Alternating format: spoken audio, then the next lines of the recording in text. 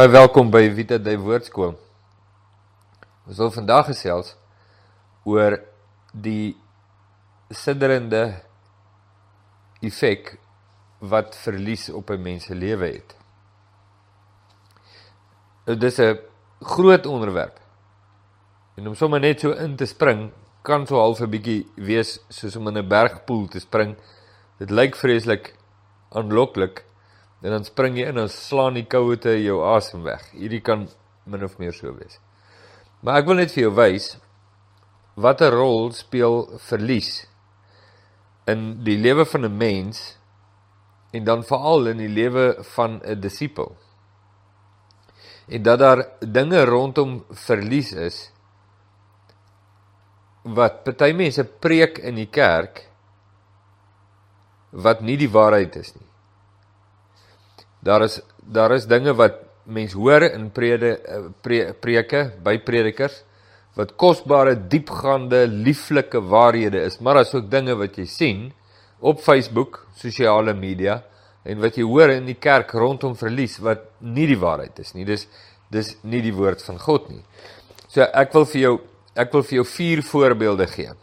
1 uit die lewe van Job, 1 uit die lewe van Daniel se 3 vriende, Sadrag, Mesach en Abednego, 1 uit die lewe van Habakuk, en 1 uit die lewe van Paulus. En al 4 hierdie voorbeelde en mense, al hierdie mense, sê presies dieselfde ding. Nou in ons eerste voorbeeld, die van Job, is dit nie hy so seer wat iets sê nie, alhoewel hy heel wat sê in die res van die boek, want is 'n hele klompie hoofstukke. Maar wat gebeur in die eerste 2 hoofstukke van Job is geweldig belangrik om van kennis te neem. En dit wat gebeur in Job, Daniel se 3 vriende, Habakuk en Paulus, alhoewel hulle baie eeue uit mekaar geleef het, is in al die gevalle dieselfde in die openbaring van God in hierdie verskillende situasies oor 2 testamente in honderde jare, is presies dieselfde. En dis belangrik dat ek en jy daarvan weet, maar hier kom dit, die heel eerste voorbeeld is die van Job. In Job hoofstuk 1 is daar 'n gesprek tussen God en die Satan. En God sê vir die Satan, het jy ag gegee op my knegt Job? Want daar is niemand op die aarde soos hy nie, 'n man vroom en opreg, Godvreesend en wat afwyk van die kwaad. En die Satan antwoord die Here en sê, is dit verniet dat Job God vrees? Met ander woorde, Here, dis nie sonder rede nie. Job het 'n agenda. Nou die Satan is baie goed daarin. Hy was goed daarin, in hierdie taktiek in Genesis hoofstuk 3 met Eva. Jy kan hom hoor hier in sy gesprek met God, en jy sien hom in hedendagse politiek met presies dieselfde strategie. Is om te sê, die persoon onder bespreking, onder verdenking te plaas, ten einde sy eie agenda te druk en te bevorder. Nou, vers 10 sê die Satan, het u nie self hom en sy huis en alles wat hy het, aan alle kante rondom beskit nie.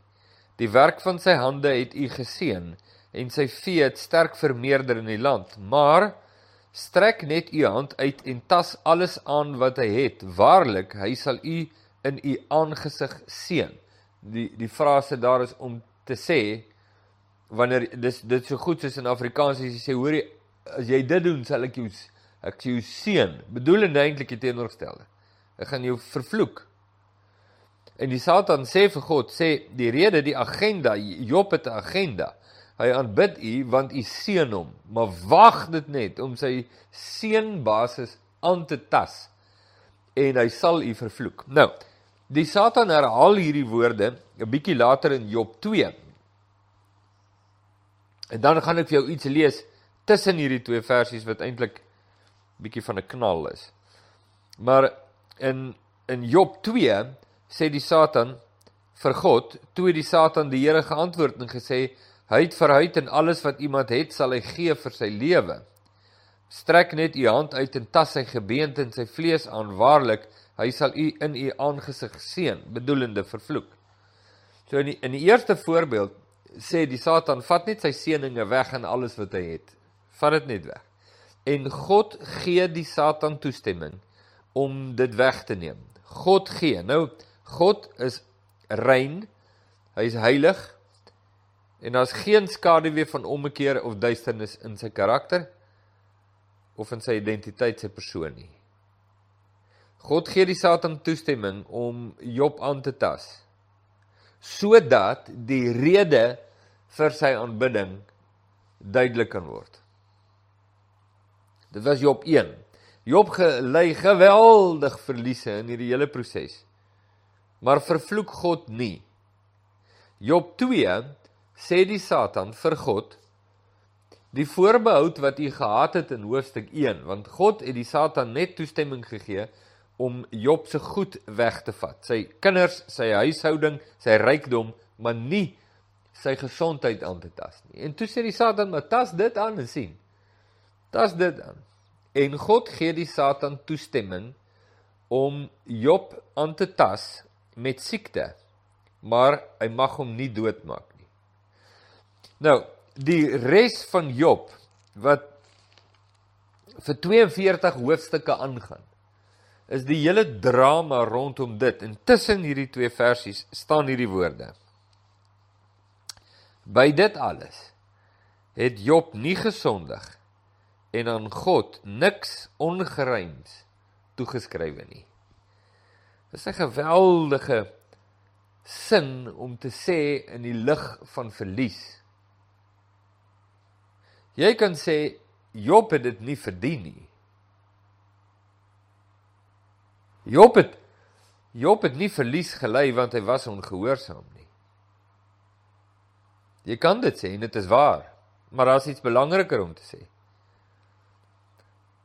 Job was nie aan God ongehoorsaam, nadat hy verlies gely het nie. Nou, dit is 'n geweldige openbaring van karakter. Die aantuiging wat die Satan teen Job maak, was 'n karakteraantuiging, om te sê vir God, dat Job aanbid u, omdat hy 'n geheime agenda het. Hy wil hê, u moet hom seën, en u seën hom, en dis die rede hoekom. Dis 'n ooreenkoms, dis nie aanbidding nie. En God sê vir die Satan, is nie waar nie, is nie die rede hoekom hy my aanbid nie. Nou, die baie belangrike situasie wat hier uitkom is, dat geweldige hoeveelheid Christene vandag sal hierdie toets nie maak nie. En verskoon my dat ek dit sê, maar ek dink dit is belangrik om dit te sê, en jy sal die rede dat ek dit sê ook onderskei. In die charismatiese beweging, as verskillende strome in die charismatiese beweging, soos in enige ander kerkdenominasie en kerkbeweging. Maar daar is 'n baie spesifieke stroom, en veral, en nie uitsluitlik nie, maar veral, in die charismatiese beweging, wat dit baie sterk bevorder, dat as jy in Jesus is, en jy verstaan jou identiteit in Christus, dan kan jy name it, claim it, en frame it.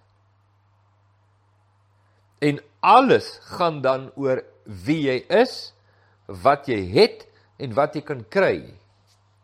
En jy besef, skielik, dit is 'n geweldige populêre lering, want wie wil nie hoor, dat jou bates gaan vermeerder, jou belange gaan uitbrei, jou tentdoeke gaan weier gespan word, laat dit my dink aan 'n vreeslike populêre lering van 'n paar jaar gelede. Maar kan jy die toets slaag?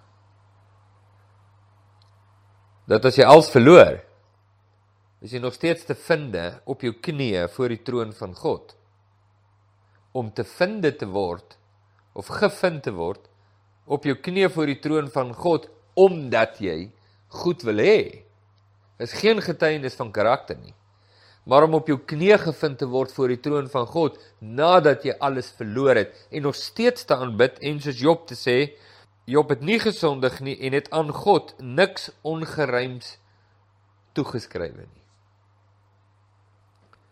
Nou, ek het een prominente toets van hierdie aard in my lewe gehad, omtrent so 30 of wat jaar gelede, en ek het hierdie toets totaal en al gedop. Totaal en al.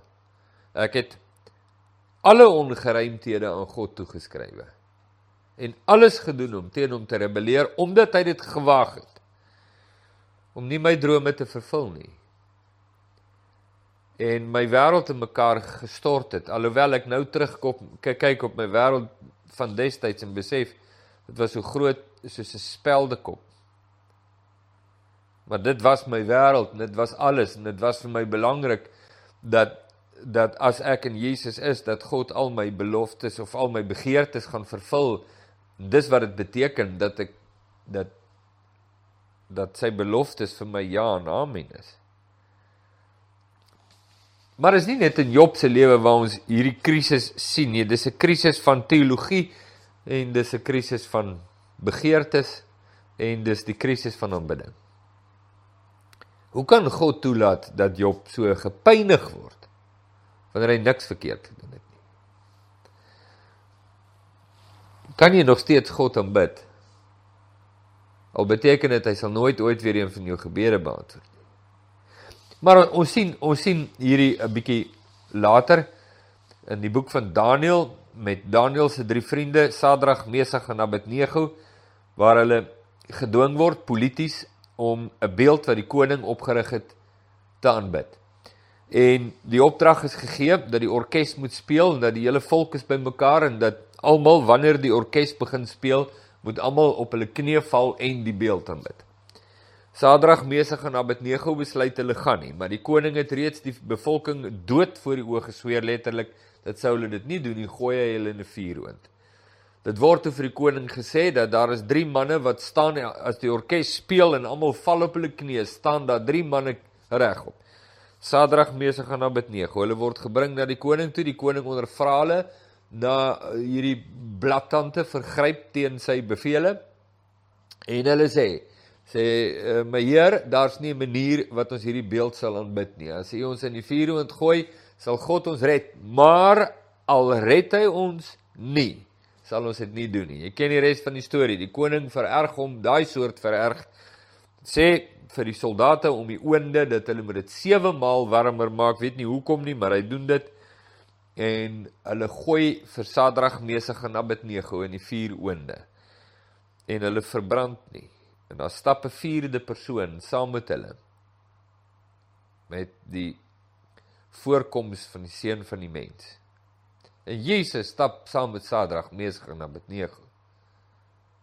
Wat is dit in hierdie 3 manne, wat maak dat hulle selfs in die aangesig van verlies, sê, ons omhels eerder die verlies, as wat ons aanbidding van God tersyde stel?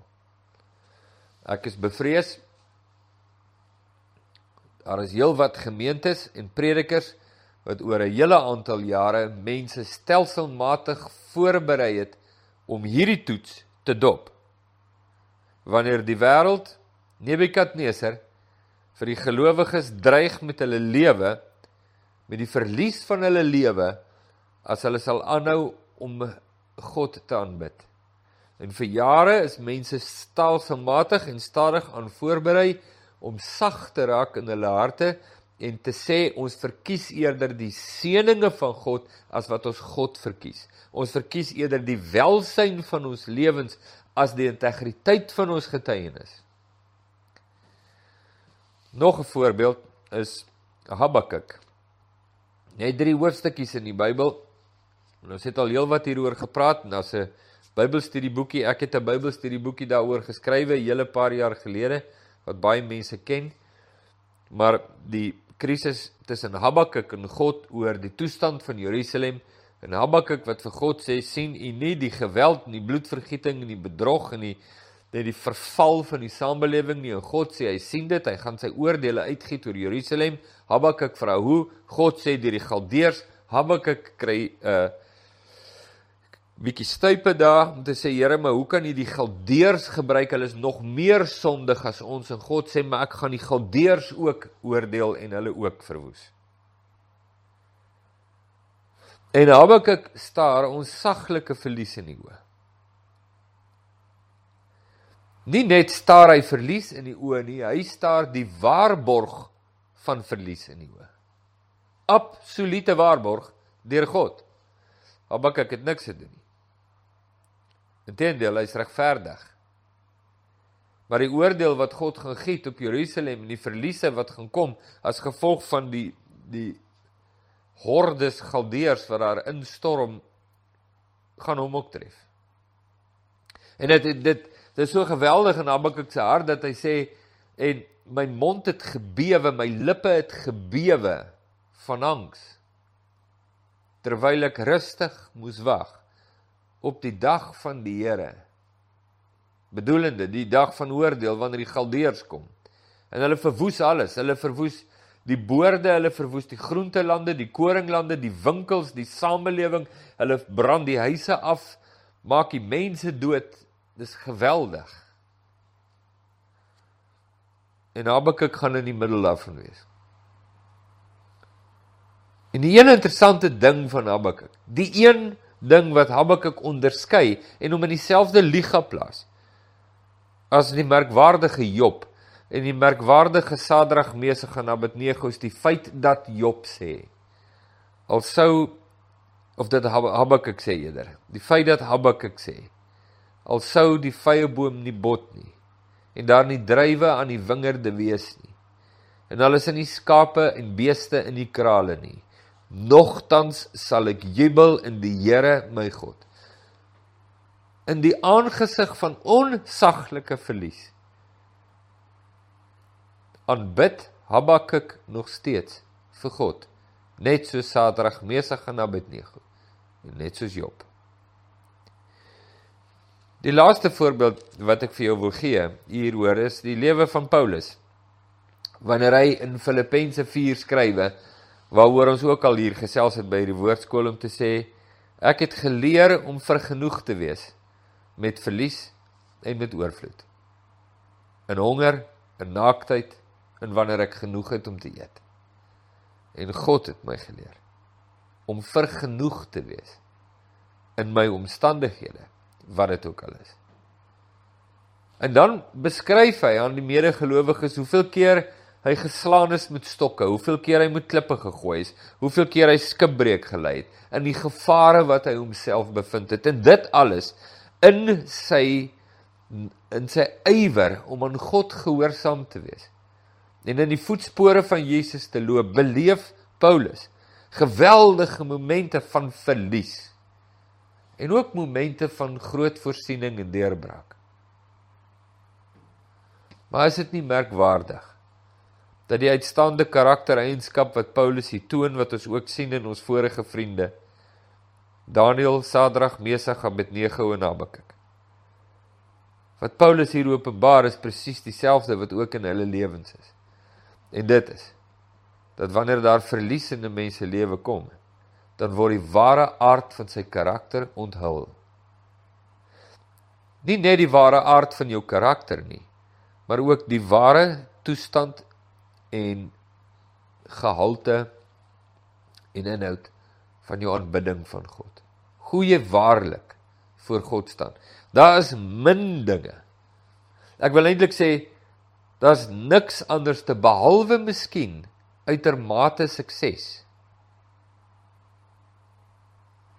Uitermate sukses staan tweede, net onder verlies, om 'n mens te ontmasker vir wie hy regtig is. En om te kan sê, nadat alles van my gestroop is, my gesondheid, my familie, my hele lewe, my wêreld, ek in 'n vuuroond gegooi word, met stokke geslaan word, met klippe gegooi word, nie genoeg het om aan te trek, of genoeg het om te eet nie, en nog steeds op my knieë is, voor God, al sterf ek, dit is wat ware aanbidding is. Nou wil ek vir jou iets baie belangrik sê, die een is 'n vraag wat op my van toepassing is, net soos vir jou, en dis die vraag, is dit waar jy is?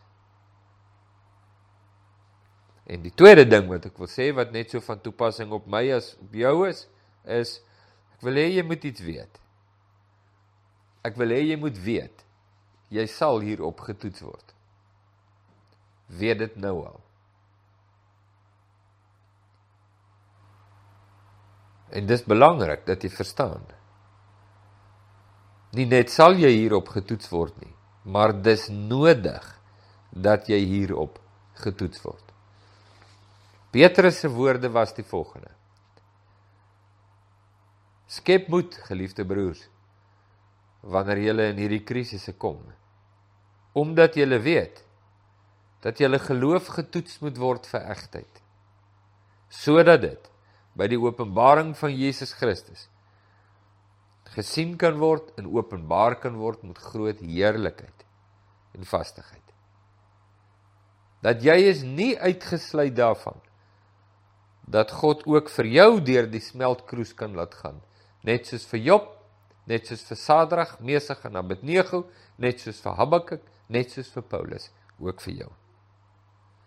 Sodat daar een ding aan die ander kant kan uitkom, en dit is die egtheid en vastigheid van jou geloof, dat God is wie hy gesê het hy is, en dat jy hom aanbid vir wie hy is, al seën hy jou nie. Dis 'n groot woord. Kom ek bid saam met jou. Here Jesus, ons kan baie dinge sê, en nie vir ons besondere en wonderlike breine gegee om te kan redeneer, maar in die aangesig van verlies, bly daar baie min redenasie oor. In die aangesig van pyn, kan ons nie help as om ontmasker te word vir wie ons regtig is nie. Ek bid dat U ons sal help in hierdie pad, ook in ons verliese, en ook in ons pyn, om te kan kniel voor U, om U te aanbid met integriteit, met oorgawe, met reinheid, en met heiligheid. Sodat ons geloof eg en suiwer sal wees. In Jesus se naam. Amen.